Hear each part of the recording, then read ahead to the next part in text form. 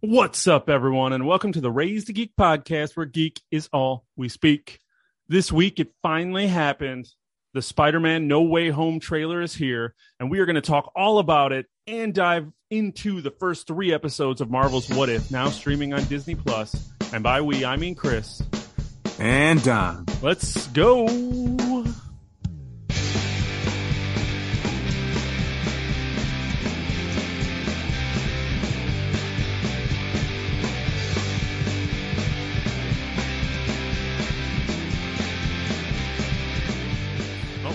All right. Don, another beautiful weekend. I don't know what the weather's doing up in Chicago. It's kind of like scattered storms here in Texas. But I'm here with my fall beer, my Oktoberfest, hanging out with my friend, ready to talk about some Spider-Man and What If. But before we get to that, how you doing, man? Chris, what is up today, my friend? Yes, enjoying the weekend as usual, recording Saturday. We're kind of like weekend warriors. We always talk about how much we love the weekend, and who doesn't? To quote the band Piebald, there should be 5 days of weekend instead of 5 days of work. But pulling out the Piebald quotes. All right.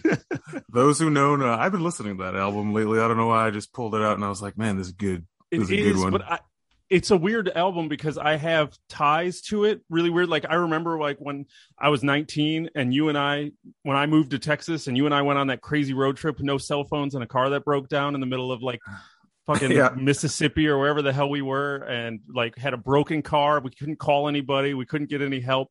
And I remember we listened to that album like nonstop that whole trip from Chicago to Texas, like to Galveston. You're right. For whatever reason, that whole album, I just have it in my head as this whole like weird road trip and like where I was at 18, 19, and it's just locked in my head. So it's a weird. It holds a weird spot in your brain and your memory bank. Yeah, it's such a good album, and it brings back good memories, but it's just a weird like it's one that really does kind of transport me somewhere else, and it's kind of weird. That's what good music is supposed to do. So I guess, yeah. Piebald, We Are the Only Friends That We Have. Is that what that album was called? Yeah, that is the name of that album. Man, pulled that out of my ass. Enough talking about Piebald. All these people don't understand what the hell we're talking about. Yeah, that's a deep cut there, and yeah, we lost 12 listeners. Yeah. They're talking inside baseball too much about their lives. I know you guys. Next. But man, you had a good week. Yeah, man, it's been an all right week. You mentioned the weather. It's been hot here. Yeah, like pretty much hotter than it's been all summer. I keep saying like it's been a mild, moderate summer, and I was trying not to jinx it because I remember days last year where we were hitting the hundreds here, and the humidity level was up there with it'd be those kind of hots where you walk outside the house and you can't breathe. Yeah, which I know you're familiar with living in Texas, but like we haven't had too many of those. But this past week, like it's weird. The last week of August is when it finally decides to get hot. You usually imagine like 4th of July being the hottest month, but no, it's been really hot. But it's okay. I don't mind the heat. It's just humidity is what gets me. Like I said, when you're just profusely sweating and can't breathe. And you guys are right off the lakes, so that humidity is way worse than me. I'm more desert, so it's hot, but we get humid, but it's not too crazy. What's so funny is talking about this heat as we're sitting here, like I said, with our Oktoberfest beer. All the fall beers are coming out, so it's really crazy to kind of like tie that together. It's 100 degrees outside right now, but Oktoberfest fall beers are here. Right? You imagine hot weather, you're drinking something light and crisp. And Oktoberfest beers are a little darker, a little heavier, but still like not too heavy. It's kind of that in between heavy. I always feel weird about buying Oktoberfest beers when it's not October yet. Like when they start coming out in August, I'm like, is it too early? Should I still be drinking Summerfest type beers? Right. But I see them and they always are like, oh, I want to try it. Like, let me switch it up a little bit. So yeah, I'm sitting here enjoying an Off Color Brewing, Chicago brewery. Waddle, their Oktoberfest lager, 6.5. Nice. Pretty tasty. Nice. Yeah, I got the Shiner. Oh, yeah. Texas Shiner Oktoberfest, which I think you can get that all over the country now. I have seen those up here, too. Yeah, Shiner's a good one. Used to be one of my go-tos, like their regular, just 12-pack of their regular beer. Yeah, the Bach. Their Bach. Yeah, it's a good one. Pretty usually moderately priced as well. Like you can get a 12-pack for a little over $10. So yeah, that's not bad. I jumped with my first 6-pack. I grabbed a Sam Adams pumpkin. And I don't know why I always end up getting a pumpkin, but I don't like any of them. And this one was so bad. I couldn't even get through a full bottle of the Sam Adams. I'm going to end up using it for like baking or for like chili or something. It was so sweet. And they went more like pumpkin pie as opposed to just pumpkin. And I did not like it. So I was like, oh, this just became a cooking beer here. And then I went back to the store like the next day and was like, all right, let me grab the Shiner Oktoberfest and one I know I like. And let me go with that one. So that's where I'm at. Yeah, man, I'm not huge on the pumpkin thing. The big pumpkin takeover that happens this time of year and around Halloween. Yeah. Like pumpkin beers, pumpkin lattes, pumpkin coffee at Dunkin' Donuts and everything. People are like, oh, pumpkin's back. And, I don't want to hate on stuff people like. You can like what you like. I like weird stuff too, but it's just not my thing. Like the taste is not just something I particularly enjoy. Yeah. So like I've tried to make myself like and get into the pumpkin beer craze because people seem to love it. But I was like, these aren't that good to me. I'm not into them. So I don't know. Somewhere in there, I feel like they've now started to sweeten too much with a lot of the pumpkin stuff. I feel like because pumpkin's a very mild flavor. So I feel like they've now started to be like, well, we're going to do pumpkin pie instead. So the coffees and everything feel like it's a lot sweeter now than it was even a couple years ago. So I'm falling out of it. I do like pumpkin donuts, though. I do end up getting me some pumpkin donuts at least once. And the grocery store here has some decent ones. I had some pumpkin donut holes this morning. Those were good. So I'm ready for fall, but it's 100 degrees. And fall may or may not happen this year, Yeah, with the way global warming is, we'll probably still be in like the 90s in October. So and we'll freeze in January, yeah. At least I guess freezing in January is normal. But anyway, I think we've gone on about fall beers and global warming long enough. It's time to jump into the show because, Don, we finally got the Spider-Man No Way Home trailer after it leaked. People lost their jobs. It became chaos. It was fun as hell this week to watch all of that crazy news and wondering if I was going to watch a leaked version from a cell phone onto another cell phone because I almost did that when I found it. But we're going to talk all about that. But first, we want to make sure you like, subscribe, and follow this show on all podcast and social media platforms. We want to make sure you hit us up with 5 stars wherever you can review us. It helps us out a lot. If you leave your name and where you're writing in or reviewing from, we will make sure to give you a shout out on the show. So definitely take care of us so we can take care of you. If you want to join the conversation, make sure you hit us up on Twitter at RaisedAGeek. Yeah, that's there's no ending to that. I was about to say at Raised a Geek, but nope, just at Raised a Geek. So hit us up. Twitter.com. We now have over 900 followers, so make sure you become one before we hit the big 1,000. We want to thank everyone who has already followed. That's super awesome, and we're glad to see you guys enjoying the community that we have out there. Also, we do have an email, so you can hit us up at raisedgeek@gmail.com, and we'll be happy to hear what you have to say. So definitely make sure your voices are heard. But Don, it is time for some Spider-Man No Way Home trailer because, man, this just took over the world this week. We had earlier in this week, what was it, Sunday? Sunday, there was news that the Spider-Man No Way Home trailer that people didn't even know if it existed, and Kevin Feige was like, you'll see it before the movie comes out, and he was being all coy about things, and now all of a sudden, then it was like his workers were like, screw you, Kevin Feige. You didn't give me a good performance review, so bam. So someone took a cell phone footage of another cell phone playing it. They didn't even have the courtesy to turn it and put it in landscape mode. They sat there and watched it in portrait like a rube. But it was all blurry. It was all stupid. I found it, but all the rumors then started coming out. And then you had the trolls that were like making up their own rumors for what was in this trailer because it wasn't easily. Marvel went through super like scrubbing, trying to get this thing off. And some wonder if it forced Marvel's hand to actually release the damn thing because now it was already out there. They were supposedly supposed to do a closed door reveal on Monday at like CinemaCon, I think it was. But then now that it turned out to be, was it Tuesday when they dropped it? Or was it that Monday? It wasn't Monday night. It was on Monday night because, I was at the car dealership that Monday night. So when I'm getting all these texts from you and this trailer's out, I'm like, oh my God, I can't watch it. I don't want to just watch it on my phone. I just didn't want to watch it on my phone. So I was like, I gotta get it. So I got home. That was like the first thing I did. Had my Wendy's because it was like 10 o'clock at night. Yeah. Watch this trailer. Don, how did this trailer make you feel? And now we can talk. So we're going to speculate the hell out of what this movie is, because we've talked about this from time to time.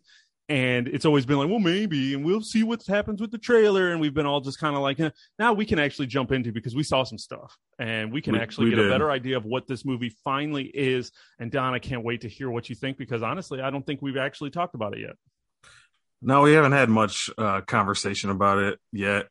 I'm with you on all your thoughts there about the leaks. I didn't think that it was, or I thought that was kind of crazy. And it's like, it's crazy to me just to think how rabid the internet and online community is for like just tidbits about things, so much to the point so that we're getting leaks, like leaked trailers, and it cost somebody at that studio their job, I'm sure, intentionally or not intentionally, however it got released, but whoever's copy of it was found its way onto the internet, and people are actually watching it. Like, I don't understand wanting to not see it in the true way it's intended, like a full official release, like to watch it on cell phone video just seemed like, when I saw that going around and I was hearing about the leaks, I was like, I'm not watching it like this. Like, no matter how tempted I am just to see, I do not want to see it this way. I want to watch it like in clear picture on my 4K. Yeah, on my computer or TV or iPad or whatever. This is the way I want to watch it, not just like grainy video. But then also, by knowing that it was leaked, I was like, well, it's only a matter of time now. It's either going to happen today, tomorrow, whatever. And it was, I think, the next day or the same day. Something similar happened with Endgame or Infinity War when that trailer leaked from like cell phone video at Comic-Con. Yeah. Yeah, we got the trailer finally. And man, I've watched it maybe 10 times now. Just like I know I watched it 3 times back to back. And I've watched it a couple other times, showed my wife. Watched it again a few times myself. This is what we all been waiting for, man. We've been waiting to see just something, and it was pretty glorious just to finally get some glimpses of what's going on in this highly anticipated movie. It's going to be huge. It's going to be huge. It's hard to find the words to say exactly, like, it's hard to be super as pumped about a trailer as you would about the movie, but that's kind of how it feels. Just like, it's so big, like to see just a little glimpses of things. We've talked about before, trailers are hard because I don't want to see too much, but I also want to see enough to like get me extra excited. This trailer, I feel like, walked the line of that pretty well, of showing you enough to pique your interest a little more, but not to give away the entire movie, which is what I was worried about. Yeah. I was expecting to see a lot more just because of the speculation. And I was like, don't give it to me. Don't give it to me. There are things that I want to see. I've said it many times. The Batman Superman trailer gives the whole movie away. And why they would ever give away that money shot of the Trinity, Batman, Superman, Wonder Woman, standing there with their weapons and just ready for battle. Why they would give that shot away in a trailer is beyond me. And there is potential in this movie for shots that are like that kind of like mind bending. Epic. Yeah. And epic is, that's the word. And if they give any shot like that away in this trailer, in any trailer for this movie, it's just going to be so frustrating, because there's certain things I just want to experience in the movie at that moment.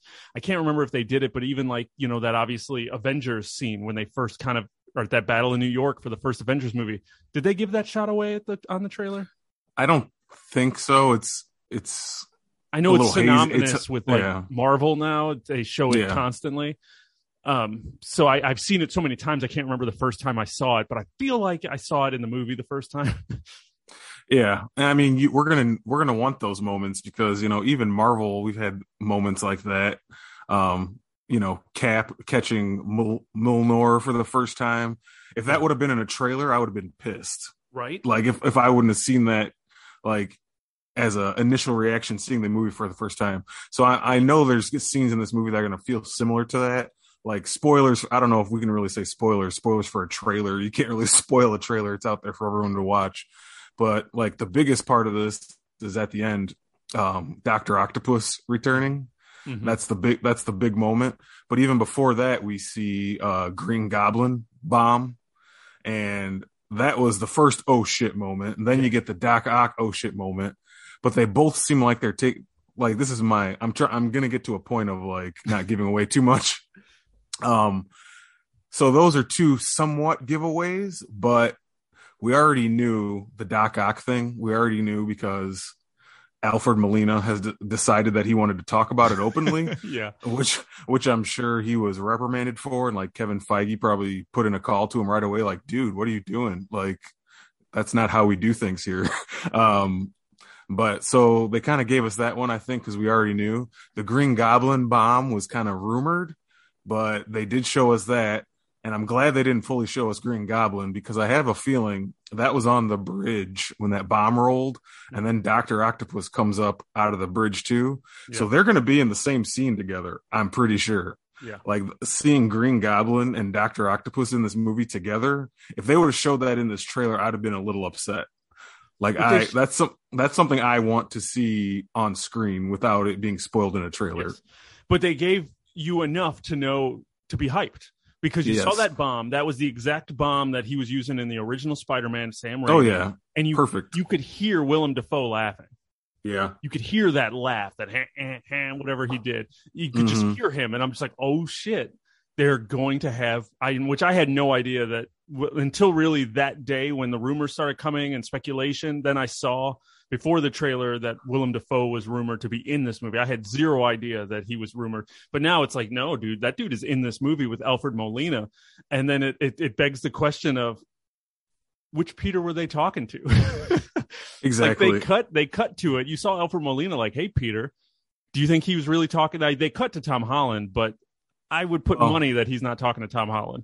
No, they cut to Peter. They cut to Tom Holland, Peter, in like his Iron Spider suit immediately after to make it seem like that's who he's talking to.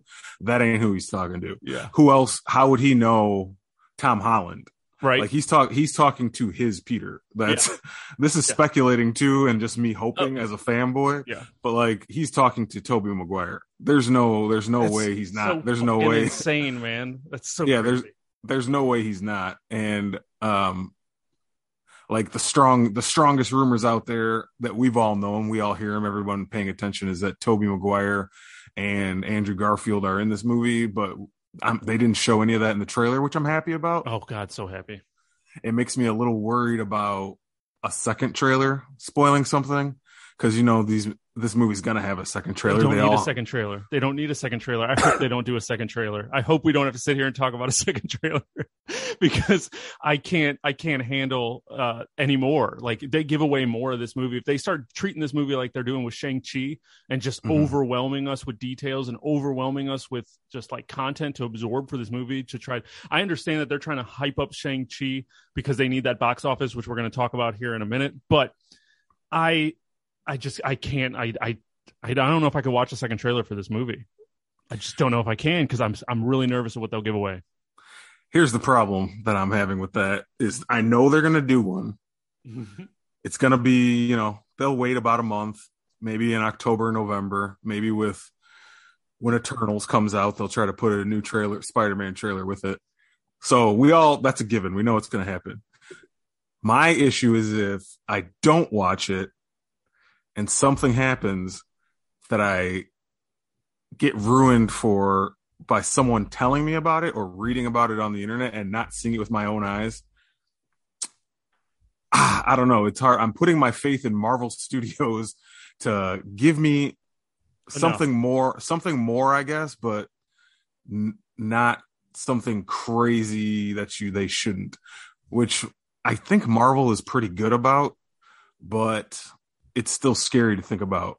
Like Shang-Chi had a first trailer and a second trailer, and now they're all going crazy with TV spots. And they're showing a ton of to get that hype up. Like, I don't need Spider-Man TV spots. I don't need that. I know a second trailer is going to come. It's just the fact of they're going to force me to watch it because I don't want someone else telling me about it. Does that make sense? Yeah, because even if you're watching it in a trailer, yes, I'd rather watch it in the movie for the first time. But if I watch it in a trailer, at least I'm still seeing it and not being told about it. Because, then if all of a sudden all the news, I go on YouTube and every video is reacting to some crazy moment in this trailer, then I'm going to be like, shit. Yeah. I really wish I would have watched that trailer. like I said, would rather watch it in a movie, but I understand what you're saying.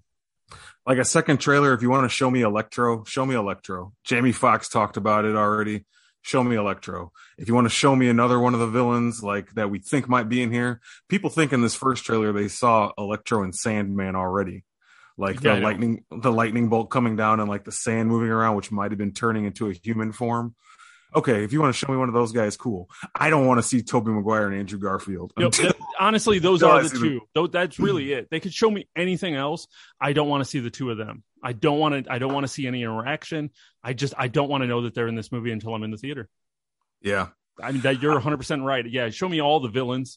They're also thinking they saw Lizard and Venom in the trailer during this one scene, and I've stared at all these screenshots of people arguing over if it's Lizard or Venom, and I'm like, I don't see anything in this. You guys are crazy. But yeah, that's a stretch. That's a stretch. And who knows? Like I said, I mean, there's a lot of wishful thinking for what this movie is going to be, but it's kind of, it's obviously speculation. It's rumors. It's just hype at this moment. The one thing I wanted to ask you about this one, because we got a little bit more of obviously what the story for this movie is.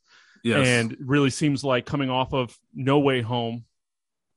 Nope. Far From Home. Far From Home. Too many homes. Far From Home, yeah. Coming back from Far From Home, where Jake Gyllenhaal's Mysterio basically told the world who Spider-Man was. And the plot of this movie seems to hinge on Peter going to Doctor Strange to try to cast a spell to undo and, keep his secret. And then because, as we know, this Peter Parker can't stop talking, he, magical hijinks ensue and he kind of ruins the spell and opens up the multiverse. Now, my question to you comes from this idea that we really kind of were speculating that we weren't getting this trailer because this was the rumored plot that this movie was going to have to do with the multiverse. So we were coming off of the idea that they needed Loki to finish because Loki was kicking off the multiverse. But now if you follow this trailer, it seems like Loki and the multiverse has nothing to do with it. And Doctor Strange is opening the multiverse. So then are they swerving us with the plot of this movie to a point? Do actually like the moments of Loki or the consequences that come from the end of Loki really what do they matter in this movie or what? Yeah, that's where I'm confused at when you're trying to tie in the greater MCU because you're thinking Loki kicking off the multiverse. Now we should start seeing those ripples in the movies. And that was our expectation, but now they're giving us a completely different story for this movie based on this trailer. I think the thing I think about most with that is we all know Marvel has a connection. They try to keep things connected as possible. There's no way that the multiverse that we were introduced to in Loki would not also affect the same word is used in this trailer, multiverse. Even Doctor Strange says multiverse. There's no way that there won't be a connection. I think the trailer was a little bit of a swerve to us, maybe. In the true essence of what happened there in the basement with Peter and Strange. I think the key word here is going to be Nexus event. Like that may be the Nexus event of theirs. Like that Strange and Peter are having that kind of branches out the multiverse a little bit. And I think there will be a deeper connection with the things we've seen in WandaVision and Loki. I don't know if you're familiar with, I sent you a video where people were theorizing the same time that Wanda was getting her powers was the same exact moment in the timeline where Kang in Loki kind of was like, I can't see what's going on anymore. And those are like directly connected. Like they were the same time code of the same episodes. I don't know. Did you watch that mashup video I sent you? I don't remember seeing that. See, it's a very kind of maybe a far-fetched theory, but some people are like, oh, that could be interesting. It might work like where those two things that happened exactly at the same time. And I don't know, what if this scene we see in the trailer with Strange and Peter is another thing that is happening at the exact same time? You know what I'm saying? Yeah. So they didn't really bring up Loki in this trailer. And I think if they wanted to get into it, they still have plenty of, space to do that in the movie. So it is interesting. I kind of wanted to, since we're talking about him, touch on Doctor Strange a little bit. What did you feel of Strange in this trailer? Does he seem a little off, or you think is he going to play a bigger role in this movie than what you originally thought? Like, he seems like he's going to play a pretty big role, and I don't know. What else about him? Is he taking over Robert Downey's role as like the mentor to Peter? Does Peter need a mentor all the time? Right. Is that just kind of their way of doing it, or what are your thoughts about that? I honestly haven't given much thought on that, but yeah, that was, as you're saying it, that's how I mean, that's how I really see him, is he looks like he's taking over, filling in that Iron Man spot that was in the original Homecoming one. So that's how I imagine how much he's in this. Obviously, he's steering the story with magic. I mean, as far as this trailer is concerned, opening up the multiverse due to magical hijinks.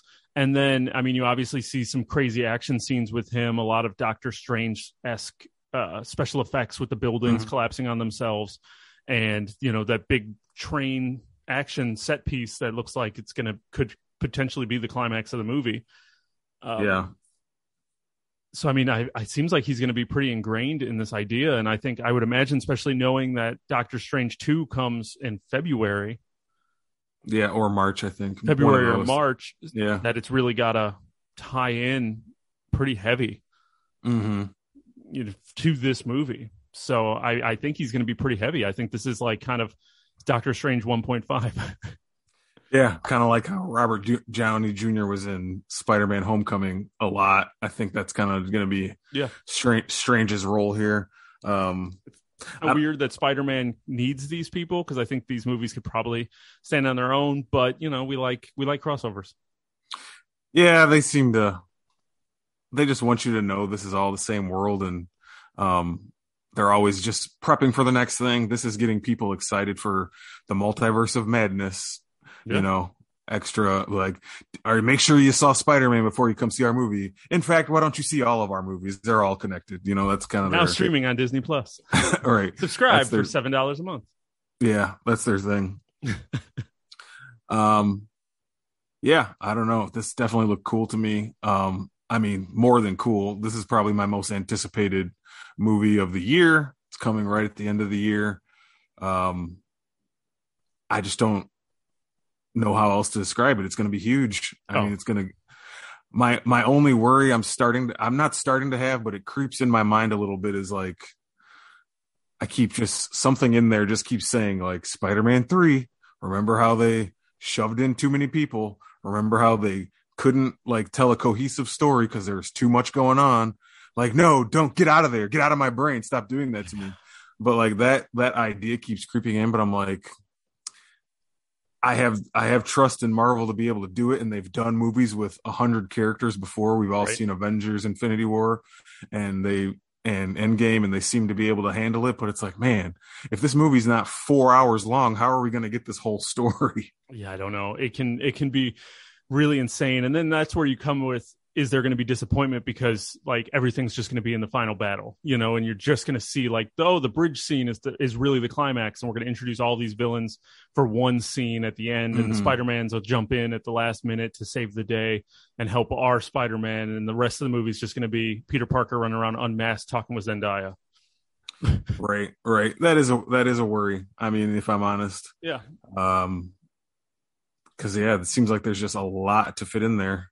Yeah, so. But like I said, in Marvel we trust, right? Yeah.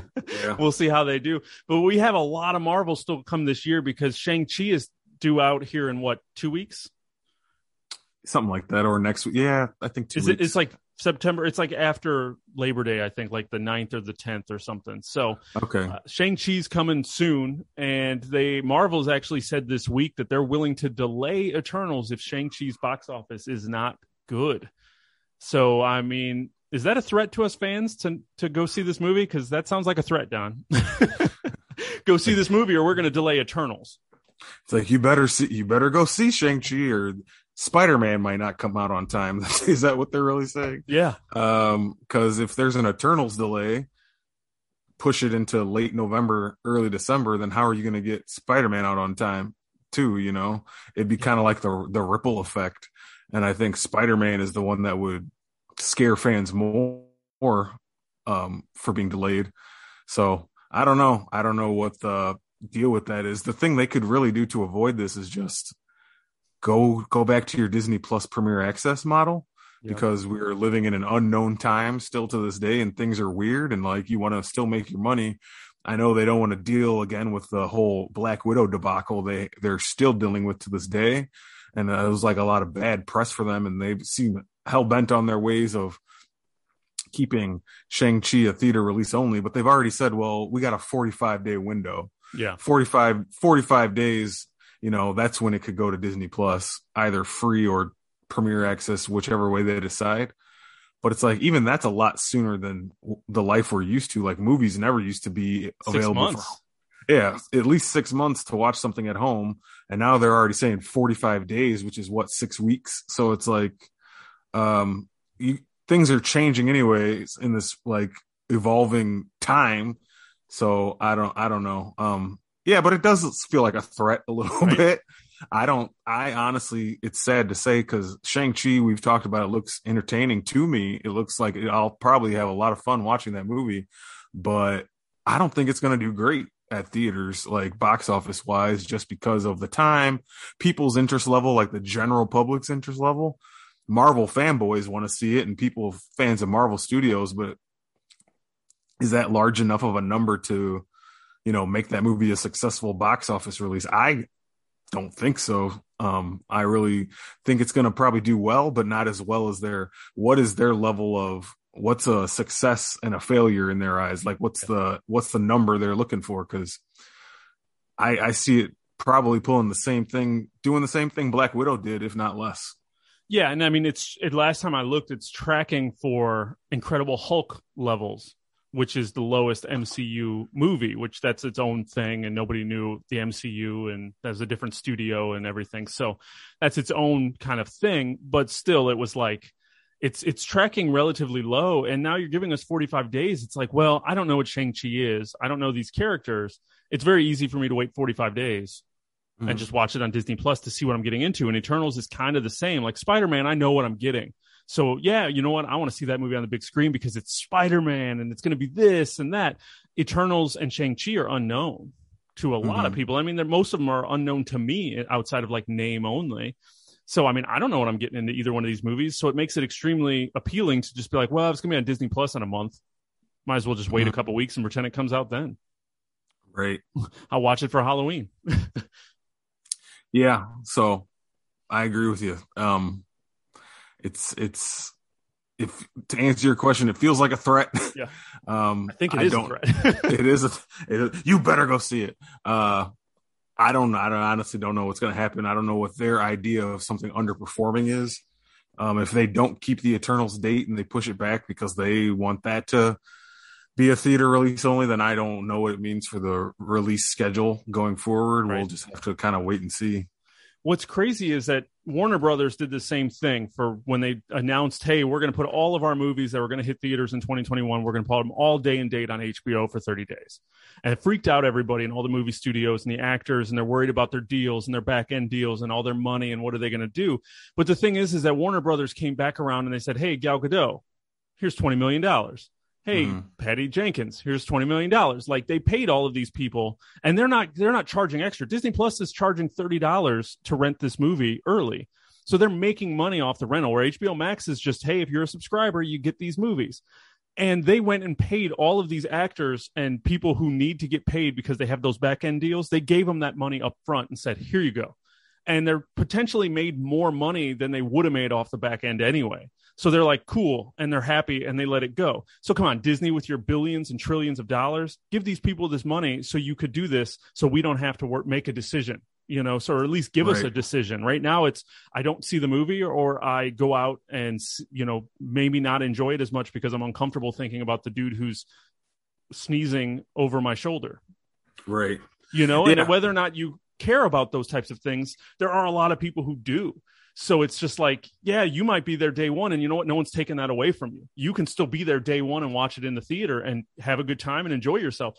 But when you're talking about box office receipts at this point, the stage that we currently are, you still have to give people options for what they're going to be willing to go do. And right now, Disney's not giving anyone an option for Shang-Chi. They're saying, hey, well, I mean, I guess the only option they are giving is you go see it in the theater, or you wait 45 days to watch it on Disney Plus. But if you don't go see it in the theater, we're going to start delaying our movies again.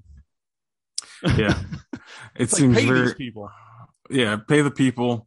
And then that would be a solution as far as that goes. But then there's also one other side of it that we didn't talk about is the big movie theaters, AMC, Lowe's. Yeah. They're the ones who are also getting very upset with how things are going by, you know, they're furious at Warner Brothers for what they did with their movies straight to HBO Max day and date. Yeah. They're losing a ton of money, and these are also multi-billion dollar companies we're talking about. So it's hard to find that middle ground because, you know, this is stuff that nobody can control. We're trying to appease fans, actors, directors, movie studios, theater companies. Like it all gets very confusing on what we're supposed to do. And in the end, at the end of the day, it just equals like delays, which is what we've seen with movies from Disney and a ton of other companies too. So I don't know what the answer is, to be honest. It's not our job to come up with the answer. So luckily that's not our job. All I know is my Spider-Man better come out on time because that's the one I care about the most. Yeah. Like I said, Shang-Chi Eternals, I don't know what I'm getting, so I don't know what I'm missing. So yeah, given when I can see them, I'll see them. But like I said, it's just kind of it's crazy times. Yeah. Crazy times, Don. But what's also crazy is we got 3 episodes out now of Marvel's What If, now streaming on Disney Plus. And Don and I are going to talk about all 3 episodes as well as our impressions of what we think about What If. Are we still going to watch it when it's done? Are we coming back for episode 4? Are we going to talk about it again on this show? Did we love it? And we're going to start doing weekly. Who knows? We know, and we're going to tell you. But before we do that, we wanted to let you know that this show is sponsored by Anchor.fm. All right, Don, it's time to talk about Marvel's What If. As I said before, it's now streaming on Disney Plus. Came out a couple weeks ago. Episode 3 just came out. We wanted to do this one in groups because we didn't know what this show was going to be or how this was going to go. So we thought it would be easier with a little bit shorter episodes to do it in groupings. So we decided to group episodes 1, 2, and 3. So that is what we are about to talk about. Now, I think we are going to break down each episode, just kind of talk about it, give some thoughts. And then at the end, we're going to hit up our impressions and what do we think about What If as a whole and what do we want to do going forward and all of those things. And this is all stuff we have not talked about yet. We have no idea outside of vague text messages of what we think. So who knows what that's going to lead to. You have to listen to find out. We want you guys to understand. Me and Chris have altered or made slight changes to our friendship in order to do this podcast. Just in the idea that these things are things we would normally talk about with each other more immediately. Like when things initially come out. Like before this, I would send you a text being like, "Hey, man, did you watch, WandaVision? Let's talk about it with each other," and we would like immediately. Yeah. But we save our thoughts now. For this podcast, like, because we want to hear each other's first impressions on things in a natural way on the show. So it's fun, but it's weird, like us watching something and not talking about it immediately. And be like, well, we'll talk about it on Saturday when we record. And you could tell you could tell that it's hard because we'll find ourselves playing video games or doing something, and we're talking in some other context, and we start talking. Hey, you saw Black Widow? Well, what'd you think? Well, I mean, I don't want to tell you, but then we still want to talk about it. And we still like 45 minutes are talking about Black Widow without really talking about Black Widow because we're going to record it the next day. Like the thing we do now is I'll be like, "Did you watch Black Widow?" You'd be like, "Yeah." I'm like, okay. Yeah. Cool. Yeah. I don't want you to know I hated it or liked it or loved it or anything. It's just like, cool. I'm just curious if you watched it. That's funny. But anyway, yes. We digress. What if episode 1 was what if Captain Carter were the first Avenger? I don't know why I said it like that. Avenger. So this episode was basically retelling the origin of Captain America, but in its place of Steve Rogers taking the super serum and becoming that, it was Peggy Carter who ended up taking the super serum and becoming the first Avengers and Captain Carter and running around. And it was just kind of a fun romp through history. It was like a revisit to that era of Marvel movie. I I'll kind of start with each episode. We talk about like the required viewing. There's required viewing for each one of these, I would say. And we'll get more into that, like our thoughts on that later, that it is kind of required viewing. Before you can't, it's hard to kind of go into as a new fan for these shows, I think, but we'll talk about that more later. But I guess the required viewing for this would be Captain America, the First Avenger movie. Mostly that's like the main one. It would help to have seen that before this. Yes. And other than that, maybe the Marvel one shot they did on Agent Carter. And they also had an Agent Carter ABC show that I think only ran for 2 seasons. Yeah. And that would kind of help you know Peggy Carter a little more. If you've seen all those things, you're great. Really, the main one you need to have seen is Captain America: First Avenger. That was the one they were changing what happened. Exactly. Everything else, is definitely some good padding to know. Peggy Carter is a big staple in MCU and Steve Rogers like arc throughout. And I mean, obviously they ended Endgame kind of with her. So there was there's a lot going on with her. So she's definitely extremely important. But yeah, First Avenger is definitely must watch. Absolutely. Required view. This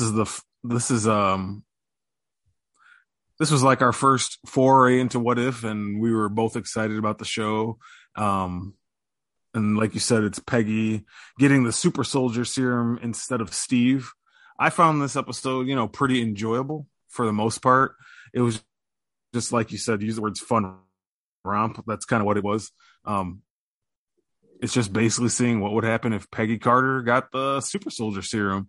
And Haley Atwell, I've always thought has done a pretty good job in the minimal amount of screen time she's been allowed from the beginning to now. So I felt like this was a good spotlight on her character if you're a fan of her character. I don't know about you. I watched Agent Carter a little bit until I kind of fell off.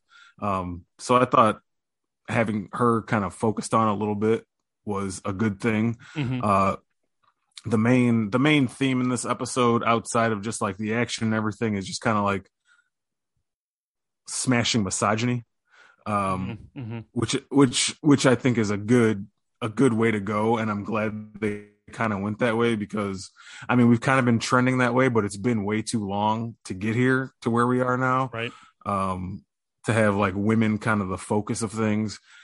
I mean, it took forever to get to a Captain Marvel movie. It took way longer to get to a Black Widow movie that should have been out. We've already talked about it a long time ago.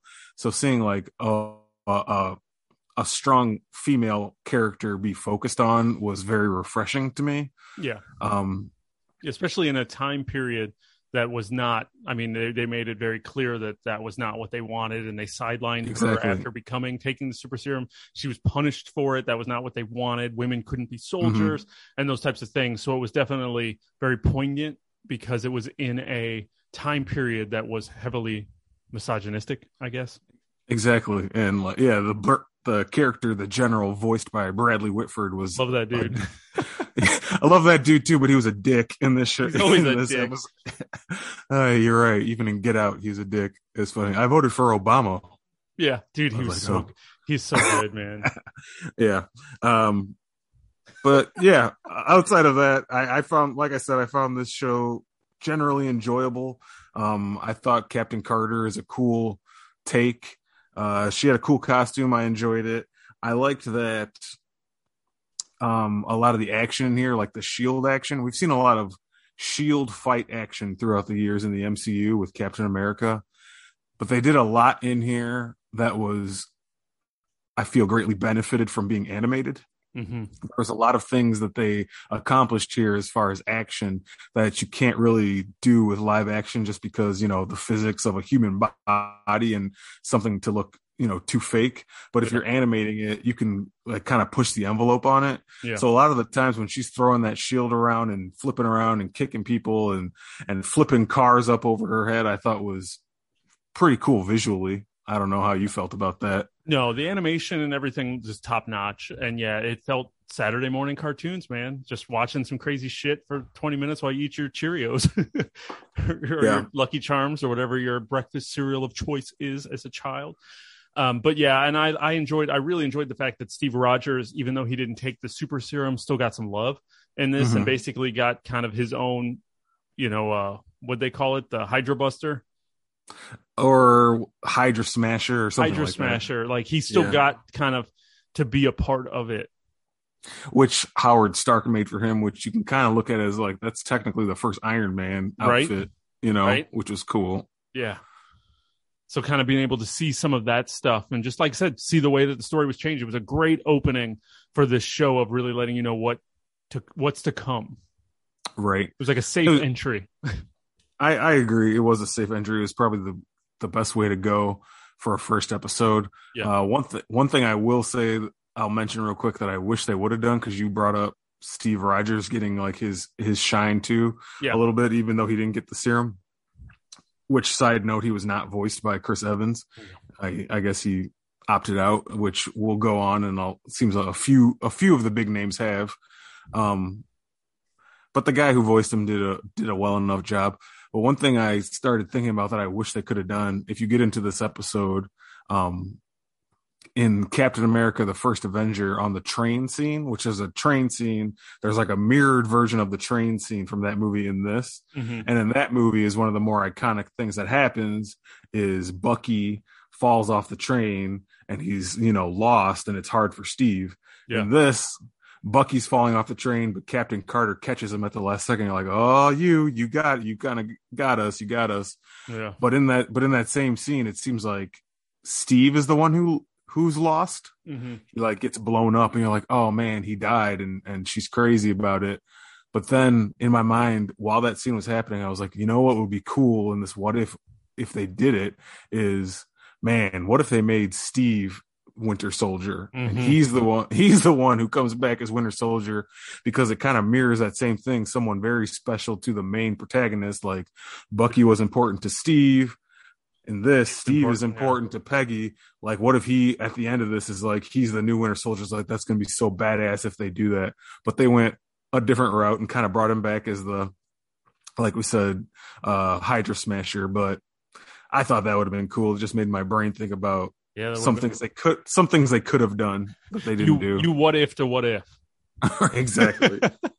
Now, what if you did this? What if you put sprinkles on donuts? Yeah, crazy. So many options.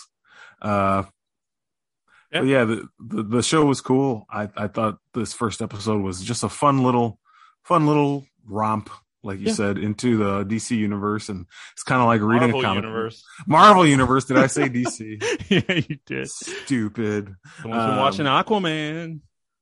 Nope. But you got to watch that that octopus play the drums, man. Yeah. But I thought it was successful for the most part. Yeah, maybe I agree. It was made for fans of the MCU. It might be kind of confusing for a newcomer to just put that on and know what the hell's going on. But it was still entertaining regardless. I mean, it's a standalone. Yeah, Mm-hmm. Things are changed. You might not understand all the references. You might not get all of the winks and the nods, but it still was a complete story. It was enjoyable for what it was. You could still watch it and care about the characters. They still had arcs. They still did this in the 30 minutes that it ran. So, I mean, like I said, overall, I think you could go either way. Now, of course, based on the chatter that I'm hearing or not hearing about this real show overall, I'm assuming this is really more for the hardcore Easter egg hunting fans. Yeah, probably so. I could imagine just by so many references to what's already happened. And Marvel at this point has probably been like, we know you guys are all, whoever's watching this, you're Marvel fans anyway. You've seen all the movies, so this is for you. Like, I'm not saying they're saying we don't give a damn about the newcomers, because I'm sure they do, but they're also like, we know who this show is for. It's for you guys, so here it is. Enjoy. Wink nudge at everything that's already happened. So yeah, but it was fun to hear some of the main, like I said, having Haley Atwell as Peggy Carter, Sebastian Stan as Bucky, Bradley Whitford, which I don't think he was in that Captain America movie. I don't think he was in the movie, but he has played. I had to look this up. He's involved in the MCU somehow, playing that same character in something small, like a one shot or something he's been in before. So, I think this also had Stanley Tucci and another guy. Yeah. Another like smaller role guy, but yeah, it's impressive they can get some of these actors back who wanted to participate. Yeah, it's super fun, and it just adds that authenticity to it, and that tying it to the universe that they want to tie it to, which is kind of cool. Episode 2, unless you had any other thoughts on episode 1. No, we're on to 2. Episode 2, we went in a whole other direction, and it was what if T'Challa became a Star Lord. So this one, they were really riffing on Guardians of the Galaxy and that kind of universe, but definitely very heavily into Guardians of the Galaxy, because the main premise behind this was that T'Challa was kidnapped by Yondu's crew instead of Peter Quill. So then T'Challa basically became Star-Lord, and you discovered very quickly in this episode, as they recreated the opening scene where Peter Quill Star-Lord was trying to get the Infinity Stone and do that little Raiders of the Lost Ark heist, and how they opened that movie, and then being turned into like a, hey, I'm Star-Lord. Who's Star-Lord? And it turned into this thing. Well, this time when T'Challa said, hey, and he showed himself, the bounty hunter that they were fighting was like, you're Star-Lord. And it was a completely different thing, because they went a completely different direction with the character, which was really kind of cool. So it was an overall really reimagining of what would happen, you know, really kind of almost a difference between T'Challa and Peter Quill, and showing the goodness in T'Challa and the type of like his character was really put on display in this episode, of showing what he was willing to what he would do given all of that responsibility or power, because he really became a like fan of like the universe loved him, which was a lot different than Peter Quill. No, yeah, you're absolutely right about that. And the required viewing for this one, you already kind of touched on it, is Guardians of the Galaxy. You had to have seen that pretty much. And the other one, I guess, would be Black Panther. It would help to have seen Black Panther, and maybe Infinity War to a little lesser extent. But yeah, in a way, you would want to at least know who Thanos is and what his overall goal was, because they made a lot of jokes about Thanos's plan in this episode. So if you didn't, there are a lot of jokes that could go over your head if you don't know who Thanos is, and the overall plot of Endgame and Infinity War, which, like I said, at this point, I don't imagine there's too many people that don't. Right. Yeah. So, and if once again, if you're coming back and watching What If on Disney Plus, chances are you know that already. So. Yeah. I don't know. I kind of talked about the first one first. So how about this one? You gave a nice synopsis there, but what were your thoughts on this episode? This one was a little bit more fun. They played a little bit more and changed a little bit more with the characters, and really kind of, like I said, put things on its head by really saying, hey, T'Challa is, you know, where Peggy Carter and Steve Rogers have very similar motivations. They have very similar character arcs. They're kind of the same person, where they're good and they're, you know, wholesome, and they just want the best, and they just want to do for their country, and they're very similar characters. So kind of swapping out Peggy Carter for Steve Rogers and in a Captain America or Captain Carter role, it's still a very similar path.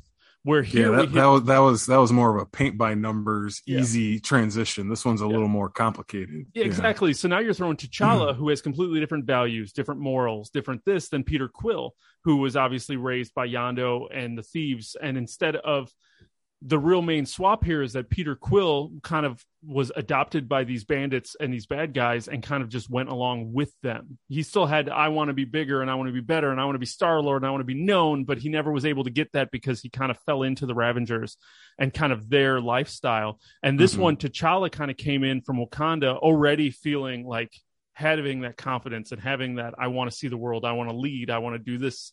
So then when he got picked up by the Ravengers, it seemed like he almost took over and kind of made them turn to his morals and his values, where the Ravengers technically became good guys coming through, which then definitely flips the whole script on like everything within the Guardians of the Galaxy, with being all of these like roughnecks and, you know, bad guys dressed in good guy clothing, or the other way around, bad guys like dressed like anti-heroes, and it kind of becoming a different kind of universe, where here now T'Challa, just dropping him in this and changing nothing about his morals or values, he changes the entire universe. Where he's talking to people and that's, as we said earlier, changing Thanos's entire perspective. Like, well, I think my plan would have worked. And like, yeah, your plan's genocide. Well, is it? And yeah, he's still stuck on it. And they kept it as a joke, having, still talking about he wanted to wipe out half of the universe. But because of T'Challa, he didn't want to push through with that plan, and he just wanted to blindly kind of follow T'Challa, and that's his version of Star-Lord, into making the universe a better place. And it really seems like that universe was really kind of in a good place with T'Challa kind of in that role. So it's kind of a crazy, it was definitely a bigger reimagining, a lot more imagination and creativity went into reimagining that universe than in episode 1. And it really kind of gave you a little bit more of a hint of what Marvel's going for here with this What If show. Yeah, I agree with all that, and that's kind of what made this, to me, out of the 3. We haven't talked about episode 3 yet, but we'll get there. But this was, I think, the best one of the 3, just because of that reimagining. To the extent they did it, like you said, T'Challa Star-Lord is a huge reimagining, and to me, he's a better Star-Lord than Peter Quill. Definitely. They were definitely going for that. That's what they were trying to convey, and it kind of came through. Like you said, he just wasn't as goofy. I don't know, and he had a lot more heart to him, because it's bringing the T'Challa good-hearted hero we know and just putting him as Star-Lord. So how could he not be, better? I don't know. That's just kind of my opinion. Like you said, he changed the Ravagers. The way they are. Thanos. He changed everybody. Yeah, he changed Thanos. He changed everything, and I just kind of really loved what they did here. Everything was really cool. They had a whole thing in here about Drax. Drax was in this, and it changed his path. He talked about, his wife and child are still alive through the different things that T'Challa did. Oh, that's something different. Just as a little side note, Dave Bautista did not voice Drax. That was one of the actors who, it seems as if, opted out. But I just want to do a little side note here. I saw something on Twitter where somebody asked him, hey Dave, why didn't you voice Drax in What If? And he was like, oh, that's easy, I wasn't asked. And I was like, ooh, that's kind of weird. Yeah. And I think the producers of this show, or somebody from Marvel, came out later and was like, it was a miscommunication, or just gave some excuse. But it's I really wonder what's going on behind the scenes there.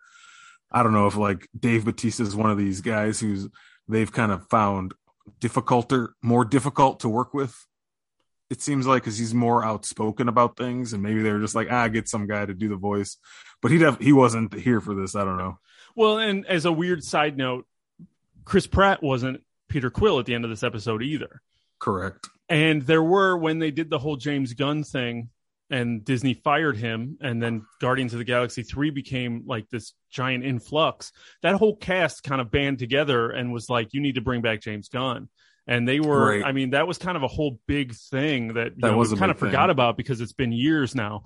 But I mean, that was a big thing where that cast kind of really was standing behind James Gunn, saying, we don't really want to do this movie. And I mean, Dave Bautista really seemed like he was soured on Marvel after that, because he's been very open since then, kind of hey, I'm with James Gunn.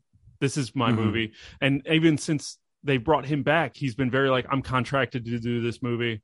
I'm good after this. Change tracks, recast them. Cool. I'm excited. I love the character, but we didn't do what we should have done with him. And he's been very vocal about Marvel in that. So I'm not surprised that they didn't come and want to give him a payday to voice that character.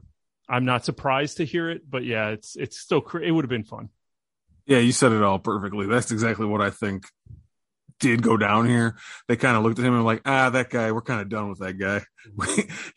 After Guardians 3, we're kind of done with that guy, so we don't need to move on with him, because he, like you said, has been very outspoken about the James Gunn situation. So, and it makes me wonder if there's anything in that with Chris Pratt, because he wasn't voiced either.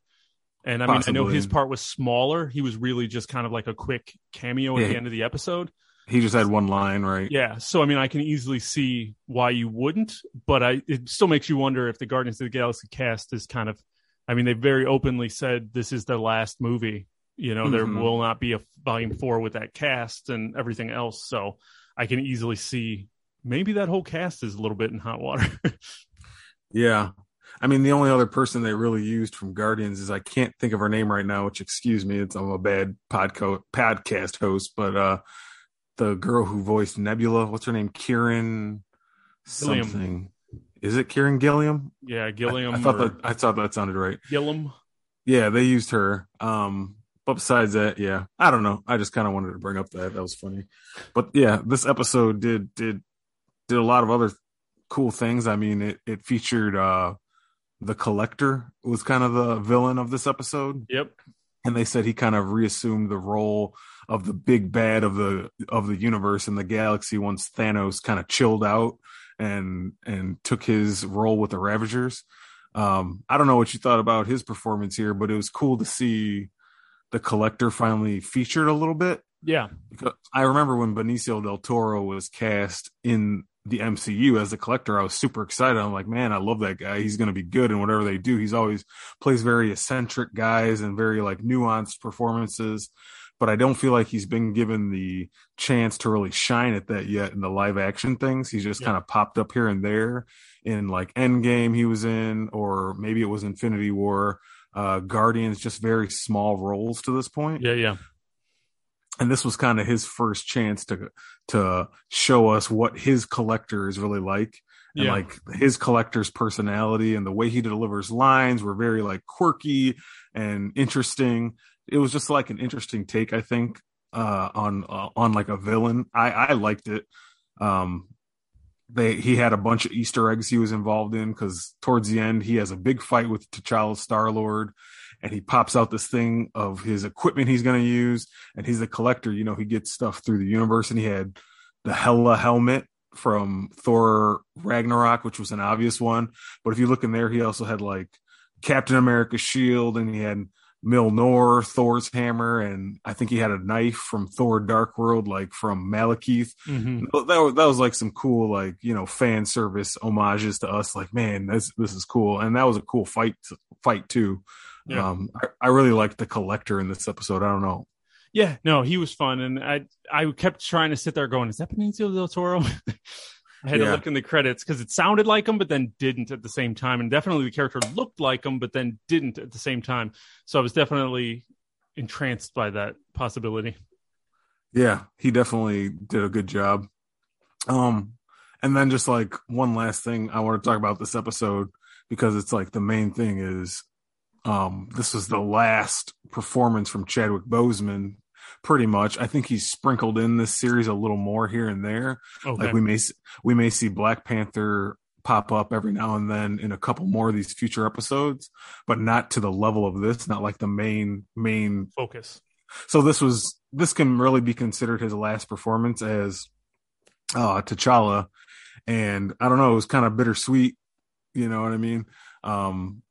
Especially, we haven't talked about it yet, but I think I saw today, like today is the anniversary of his death, the 1 year anniversary that we're recording this, which is kind of, you know, weird and eerie that we're talking about it here today.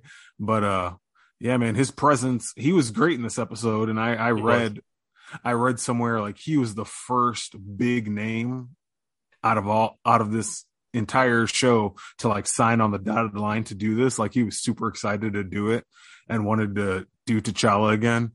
And he gave us a great performance. You know, he's like, we talk about perfect castings, like perfect casting for Black Panther, and for this, he just did really good. So it was kind of weird to see, but it was fun. It's always weird to watch someone give a post-humanist performance. You know, we've gone through the same thing with Heath Ledger Joker. That was weird to watch, but also rewarding at the same time. And this is kind of like that. So I don't know. I just kind of wanted to bring that up. Yeah, definitely. It's worth bringing up. I mean, they brought it up at the end of the episode, basically giving the in memoriam of him at the end of the episode, just kind of really putting his stamp on it as being his last performance in that character. And yeah, it was so good and refreshing to hear his voice come out of that character one more time, and being able to just, I don't know, just a little bit of the ways to just show the positiveness of him as a man. You know, as you always hear these stories about how happy he was and how good he was. And you really got to see that shine in this episode of just that character, and really having this episode be about T'Challa taking this mantle of Star-Lord and making the universe a better place is just kind of a I'm sure what they were going for there, but just kind of a very nice way to end his Marvel run, you know, or just be his last performance within the Marvel universe. Yeah, it was fitting. It was a fitting ending. There you go. That's what I'm looking for. Yeah, we would have loved to see him, of course, in a Black Panther sequel. But all the things you read about that, the way they're making that movie is going to be in a very, um, you know, tribute fashion to him, and it's supposed to be, from what we hear from the actors and director, it's supposed to really pay tribute to him as a man and an actor and his character. So we're going to have to wait a while to see what that is. But his presence is definitely going to be felt in that movie, and it was felt here in this episode. So, yeah, I enjoyed this one. Like I said, I thought it was the best episode of the three. And speaking of the third one, this one was What If the World Lost Its Mightiest Heroes? And this one was definitely featured Nick Fury, voiced by Samuel L. Jackson, who was basically going on the week that he formed the Avengers and kind of recruited everybody. But instead of him actually recruiting people, they were being murdered. So all of the Avengers were actually being murdered by a serial killer, basically stopping Nick Fury from being able to form his team, and the Avengers really not even coming into existence due to, the murders. So the murders. So, it's one of those things where it just kind of really became a what if scenario of, that's a big question. And there was a lot of required viewing in this one because they took scenes from Iron Man 2. They took scenes from the Avengers. They took, Agent Coulson, Thor, there was, I'm sure, other ones I'm not even thinking of. Incredible Hulk. Incredible Hulk. Oh, yeah. Yeah. There you go. Like basically all the Avengers, their origin movies were in this because instead of their origin happening the way it happens, they were instead murdered. And then we had to figure out who the murderer was. Yeah, you basically needed to watch all of phase 1 and part of phase 2 to have a good idea of everything you're seeing in this one. And Captain Marvel. Yeah, that too. Spoilers. Well, spoilers, of course, if you're listening to us this far, But we spoiled everything. This is like you said, Avengers. It's basically the Avengers never get to form because of what's going on here, and like you said, it's basically a murder mystery. Now, that's one thing I did kind of appreciate about this episode, which is taking, they've never done a mystery kind of a thing in the MCU before, and this is their first foray into that. Did somebody who was writing this episode just watch The Long Halloween, like we just talked about? Because that's basically what it was, all these people getting picked off one by one, and you got to try to figure out what's going on. Out of the 3 episodes, man, this one probably worked the least for me. Yeah. It was fine, but it just kind of hit me the least, where I was just kind of like, okay, I don't know. And I don't know if that has to do with, I think if I can trace it back to the one reason why, it might just because I feel like my brain just has Avengers fatigue a little bit. Mm-hmm. We've seen just talk of Avengers and the forming of the Avengers so many times, it feels like, to this point, where it's just I'm kind of over it a little bit. That's why I'm excited about where the MCU is going right now in general, is because we're kind of moving past these original guys. Mm-hmm. And if we're not moving past them, we're seeing them in their last or second to last kind of things going on. Yeah. We're done with Tony Stark. We're done with Chris Evans. We're done with Scarlett Johansson. Thor might be in his last hurrah in his movie. And it's okay, well, I've kind of seen enough of it. You know what I mean? Yeah. I don't know. And I mean, the performances were there. Samuel L. Jackson, you love to see him pop up as Nick Fury because he always does a pretty good job. Another person they couldn't get back was ScarJo for whatever reason for Black Widow, but Lake Bell kind of filled in and she did a decent job. She was a decent sound-alike. Yeah. But Jeremy Renner was back, and one of my favorite parts of this episode, which was cool, was I liked seeing Mark Ruffalo come in, and he's jumping into the scenes that we saw in Incredible Hulk, which, for those who know, Incredible Hulk was not a Mark Ruffalo movie. It was Edward Norton was the Hulk back then. So it was cool to see him in scenarios that were based off that movie, but it's Mark Ruffalo. I don't know what you felt about that, but it was cool. I don't know. The action was few and far between, but some of it just kind of was like a little cheesier to me, like when Black Widow's fighting those dudes in the back of the van and doing those fast punches like all quick. I was like, that looks dumb. Like the action in the Captain Carter was cool and like whatever, but like her fighting those dudes in the back of that van, I was like, they're kind of like cutting corners on this a little bit. And like when the Hulk finally pops up in this one, you think it's going to be a bunch of cool bombastic action. He barely does shit.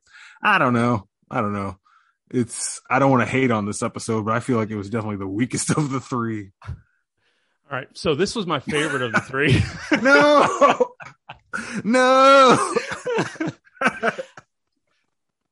So yeah. Okay. Let's talk about it. I really enjoyed this episode. I liked the mystery aspect of it. I think that was the biggest proponent for me. It kept my focus the most. The other ones I found I enjoyed, but I found it easier to space out during those, going, what's happening? Why do I care? What's, like with these being freestanding episodes, with them being that, and we'll talk more about it in our impressions, but I found myself like more engaged in this episode just because of the mystery aspect of trying to figure out who's doing it and things not going the way they were expecting. Like I wasn't expecting the Hulk to just blow up. I wasn't expecting, the people to die the way that they did and just in general. So it just had that morbidity to it a little bit of just like, oh shit, like the stakes are real. These people are being killed. Like you killed Tony Stark in the opening of the show. And like, well, you kill Tony Stark, that means anything can happen. Like anything was possible. So it kind of was very engaging in that way where I kind of, like I said, found myself a lot more focused on it. So I really thought these episodes just got better and better compared to where I was watching the first one to where I was watching the third one. I, like I said, had a lot of more voices come back, which was a lot of fun. I liked that idea of Nick Fury going back to Captain Marvel earlier than he normally obviously did in our MCU and still pulling out that pager. And I was like, oh shit, like things got to that point, and just thinking of the possibilities of that idea. And even coming back around to the end of him still being able to put together an Avengers team. Like it wasn't the one that we knew, but that Nick Fury was still going to get his team regardless, setting up basically for Captain America and Captain Marvel to start this team up and start this thing, which just is a cool thought. So I really just kind of, like I said, enjoyed that. Now, I will say the Ant-Man reveal was cool, but I didn't really see it coming because I probably wasn't focusing hard enough. So I don't know if they gave enough clues to actually figure out. I honestly can't tell you right now what happened to Hope outside of the fact that she was dead. And I don't know how she died, or I don't know if they really went into that outside of just she was working with S.H.I.E.L.D. and ended up dying. So I can't remember if they gave us enough to solve that mystery before they gave us the answer. So I don't know if you have an answer to that or not, but maybe I could have enjoyed a little bit more giving me the possibility to solve the mystery before you give me the answer. Yeah. But overall, I still thought it was a cool reveal, and I loved the fight at the end with Nick Fury, with Loki's assistants fighting Ant-Man and having Michael Douglas back as Ant-Man, but in a little bit more of a different role and having him be a little bit more evil. And just really seeing that twist, I thought was a lot of fun. But I really enjoyed the Nick Fury just whooping on Ant-Man fight too at the end. That was fun for me. Yeah. It was a unique type of, outside of the Matrix backflip they had Nick Fury do. It was just a kind of a fun fight that I just never thought I would have saw before. So I enjoyed this episode actually kind of the most.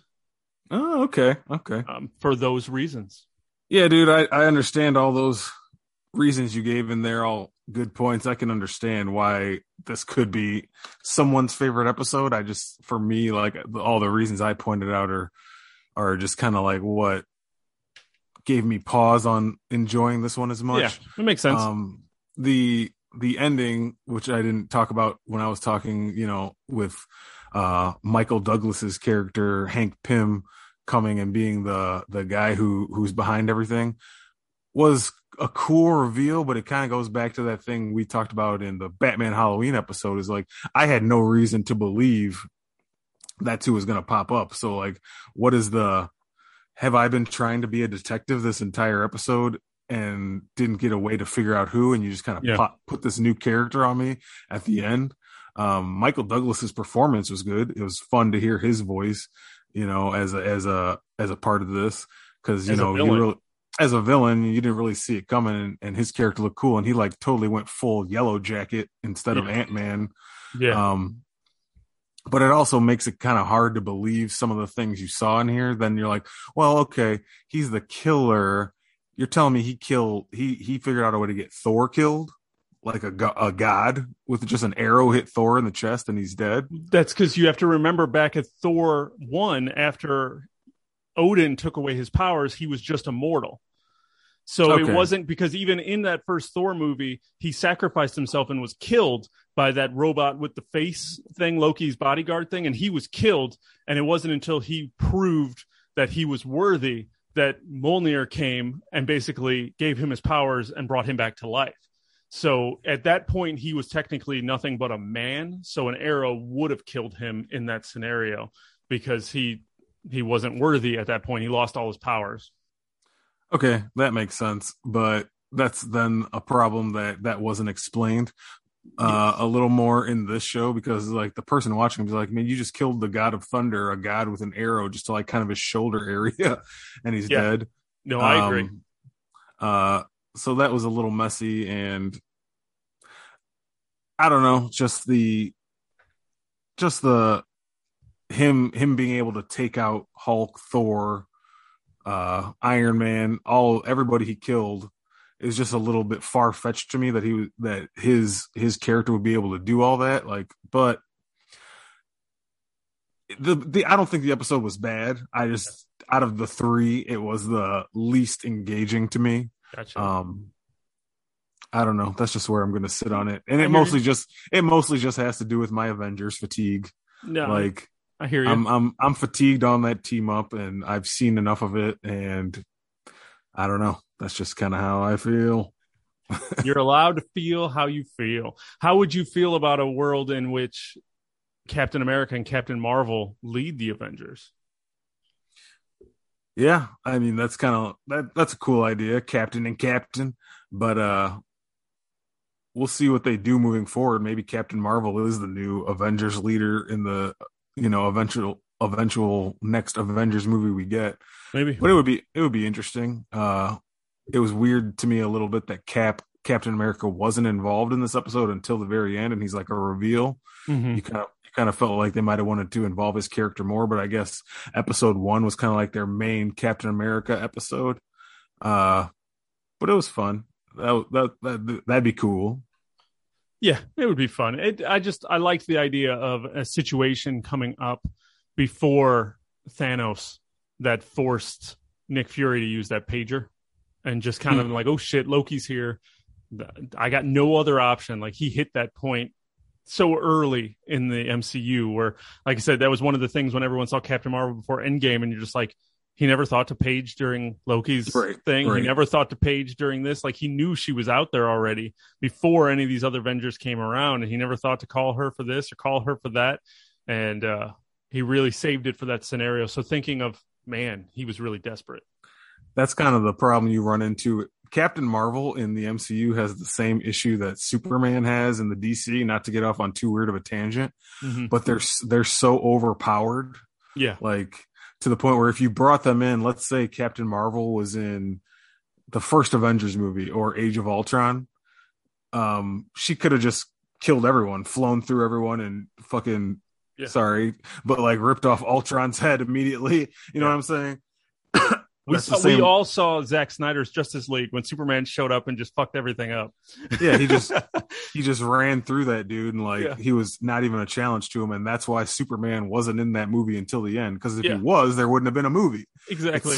It's the same thing with if you have Captain Marvel in these things. That's all she's gonna do. That's why in Endgame she didn't pop up until the end, and Thanos had to like kind of trick her into not kicking his ass because she could. Yeah. So that kind of explains that away, but I don't know. This is just a roundabout way of saying I didn't enjoy the episode as much as the second one. I kind of rank them. You this hated way. it. Just say it. I didn't hate it. My rankings go: episode 2 was the best to me, then Captain Carter, and then this one kind of brought up the rear. But I thought they were all pretty fun. Yeah. So then let's bring us. I mean, if I'm going to rank them, I'm going to go 3, 2, 1 is how I Okay. felt. But as we're talking about it now, overall impressions. Let's wrap this up, this conversation, Don. Just overall impressions. What do you think about What If episodes 1, 2, 3? Are you going to keep watching? Are you down? Some of this might be, obvious at this point because we just got done talking about these first 3 episodes. You might be able to guess what we're about to say. But you coming back next week for episode 4? Oh yeah, I'll be back. It's Marvel content, so I'm here for it. I'm here for it all. I have not passed on any of it to this point, and I don't really plan on stopping now. But it is a departure, from what we're used to. It's animated clearly, so that's the main departure. But also, I feel like it doesn't move the MCU forward in any way. And it's kind of what we talked about. It is canon, they've said, so this is all, still part of the story, but I don't think there's anything. I mean, there hasn't been anything to this point, and it doesn't feel like there's much they're going to be able to do unless they connect it in weird ways in the future that is going to have much to do with like the future of the MCU. I feel like these are just diversion episodes. Like it's a fun little diversion from what's been going on. Kind of just like I compared it to you in a private conversation as like one and done comic books. Yeah. Like you can watch episode 1, 2, or 3 all on their own and it doesn't matter. Like you don't have to have watched episode 1 to watch episode 3. You know what I'm saying? Yep. Like I said, the show's animated. The animation did kind of grow on me. I thought they could have got a little wilder with it. It might be a little, maybe they just didn't do enough, and that could just be my brain talking from like we enjoyed things like Love, Death, and Robots where just the animation got crazy. Yeah. What if is a crazy idea, so I feel like they could have gotten a little more crazy with the animation, but it has grown on me a little bit where I enjoy it. Some of the action is cool because it's stuff that can't be done in live action, like I talked about with Captain Carter, so the animation factor really plays a part in that. I still feel like this is not for new fans. It is strictly for people who are well versed in the MCU history. And for us, that's not a problem. But for people who've never watched anything MCU before, it could be a problem for you, or you don't know what the hell is going on. Right. Or at least not getting the nuances. Yeah, not getting the nuances. And I mean, lastly, I think I like the Watcher in this. Uatu, the Watcher, Jeffrey Wright, voiced by Jeffrey Wright. I think he's a really cool addition to the MCU. His voice is iconic, first of all, if you're a fan of that guy. Westworld and Boardwalk Empire, and he's been in a few other things. I think that guy is really talented. And I like Gordon. Yeah, he's the new Jim Gordon in the Batman movie that's coming next year. I think he's a talented guy, and I think he's got one of those narrator voices. Like you put him with Morgan Freeman or somebody else like that whose like voice just goes with narration. Anthony Hopkins, even Daniel Stern back to the Wonder Years days for all you older fans like us. And I like seeing his character pop up every now and then in the shots where like they show him in the background watching. I always think that's cool. In the clouds, every scene when they show that, I'm like, oh, that's cool. Like reminding you what you're watching. Like this is a what if tale, multiversal, Elseworlds, whatever you want to call it. So yeah, all in all, I think it's successful for what it's trying to do. It's nothing too deep, nothing too impactful. You don't got to think about it too much. I don't think it's really going to play too much into the MCU moving forward. They'll probably do a second season of this, like another Captain Carter adventure I heard they want to do, but nothing groundbreaking. I'm having fun with it though. So to answer your main question, yeah, I'm still going to be watching it, and I think we'll still be talking about it. But what do you think about the show generally? Yeah, I've enjoyed it. I was very excited for it. It was one of the like Disney Plus shows for whatever reason I was the most pumped about. Now that it's here, I'm not as jazzed as I thought I would be, just because the episodes have been so like freestanding and just so like it is hitting a point where I'm like, I understand what they're doing, but why should I care about this? And outside of the fact that it's fun and I need to learn, and like I said, that just comes down to me being weird and my ADHD not allowing me to enjoy things. So being able to focus, because then I hear this like in my head, I'm just like, well, does this story matter? Does it matter to the MCU? Does it matter to the bigger picture? And of course, we don't know that, because any of these characters could technically step out of these episodes, because they are saying this is canon and this is the multiverse. And we are now in the multiverse of the MCU because of Loki. And we could technically see any of these moments come to life, or these characters come to life in these scenarios. So, I mean, the possibilities are really cool. I really, like I said, I enjoy Jeffrey Rush. I enjoy the idea. I've enjoyed the episodes have gotten better for me. I was just going to say Jeffrey Wright. Jeffrey Rush is a totally different guy. Oh my God. Jeffrey Rush. Oh, Jesus. Jeffrey Wright. Go on. Yes. I agree with you with the animation. I wish the animation was different every episode to fit with the episode, instead of just being cookie cutter animation, with each episode having different themes, without each episode having different like moments and different things. I think they could have had a lot more fun with the animation and really changed it up. As you mentioned, Love, Death and Robots, each story had its animation that matched the story they wanted to tell. And I think that could have been really cool. And I think that was a missed opportunity for them to not have fun with that and bring in creators to animate these episodes to really fit better, instead of trying to fit the stories into the animation style that they just chose. So I think that was, in my opinion, lazy on their end. I think that would have been really cool, and I would have loved to see that. And I think that could have brought me in a little bit more. You know, I enjoy the animation style and I like it for what it is, but yeah, I think if each one was that little bit different, I think that could have been appealing for me to focus on for that. But overall, yeah, I'm enjoying it. I've enjoyed our conversation about it, and talking about these episodes makes me want to go back and watch them, because there are things that you said that I didn't catch because, you know, I couldn't focus. And, you know, kept finding myself drifting towards the phone, not to look at anything in particular, but just be like, oh, it's on. So let me go make a quesadilla real quick and kind of listen to what's going on. And I feel like there were things that I missed, and you've gotten like, I'm excited now talking about it. I'm like, oh yeah, man, these were good. So I think coming out of our conversation, I enjoyed this show more than I did coming into it. Just because now talking about it and having that opportunity, I can feel that hype and feel that excitement, and the what if of it is kind of there. So I'm excited for episode 4, and definitely, you know, can't wait till we get to episode 6 so you and I can talk about it again. Yeah, I think this series is 9 episodes. So this is our part 1. We'll do a part 2, probably doing 4, 5, 6. Do another part 3, doing 7, 8, 9. Yeah, I'm having fun with it.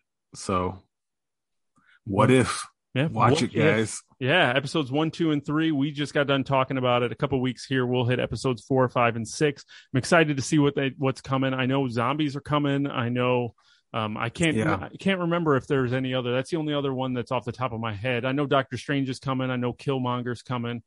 Well, we got episode 4. I think is the Doctor Strange one. Okay. And then from the trailer, we've seen there's one where it's like, what if Killmonger saved Tony Stark in Iron Man 1? Like you said, the zombies one. Yeah, I don't know. There's a lot more that we got coming, and we'll just have to wait and see, like everyone else. Yeah, I'm excited to watch it and talk about it here on Raised a Geek podcast. You have anything else on What If, Don? No, man. Just very enjoying it. What if this is a fantastic Marvel show? What if? Oh, but I think that's going to wrap us up this week for the Raised a Geek podcast. Make sure you like, subscribe, and follow the show. Hit us with those reviews. Hit us up on Twitter at Raised a Geek. Shoot us an email at raisedageek@gmail.com. Join the conversation. Show us some love, and we'll show it right back. But until next time, I'm Chris. And I'm Don. And thanks for listening to the Raised a Geek podcast, where we all speak geek.